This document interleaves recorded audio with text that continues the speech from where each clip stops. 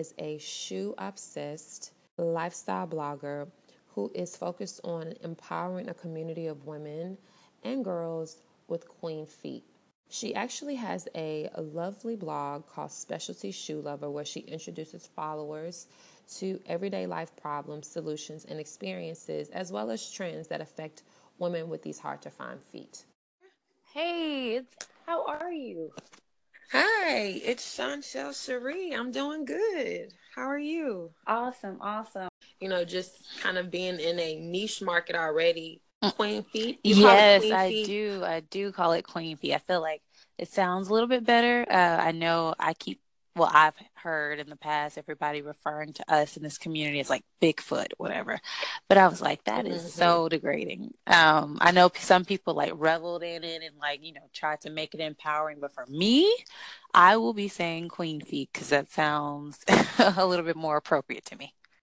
Right. You know what's so funny is at the very beginning between If the Shoe Fits You, which is the name of the Hmm. podcast, and also that's now the name of Hmm. the podcast. The original name of the podcast was Queen Size Feet Hmm. Podcast.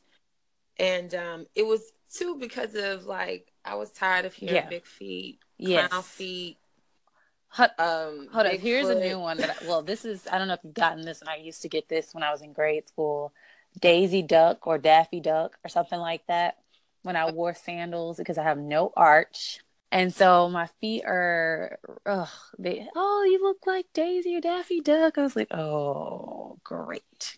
Kids are so They are. cruel. They can be And that so stuff is cruel. scarring for sure. With it with Right. Cinderella, right? Like they began originally in our fairy Exactly. tales. The stepsister, like, she had nice shoes, right? But then she was trying to get this whole prince or whatever.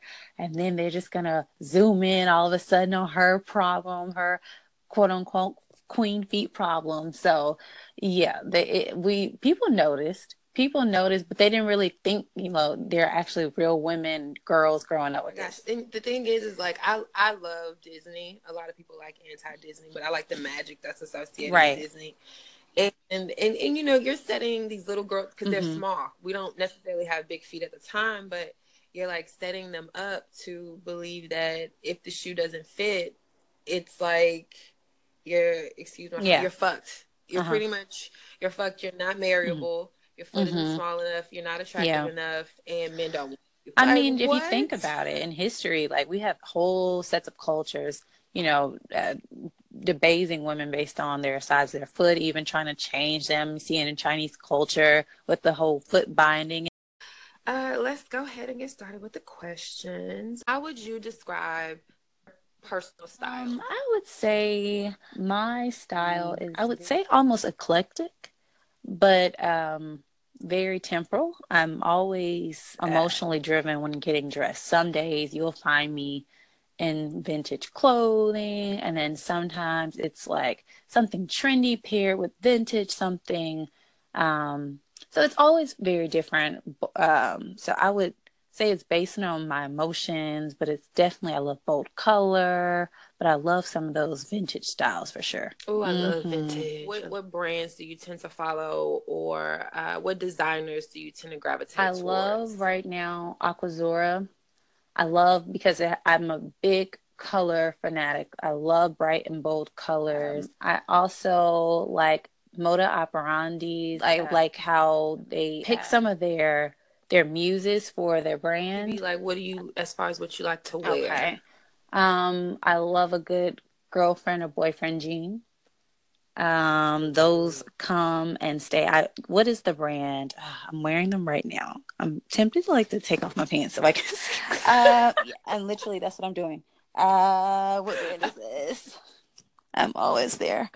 It is by Madewell. So yeah, I like Madewell jeans. They're so expensive. So what I do is I find my thrift shops. That's what you have to do.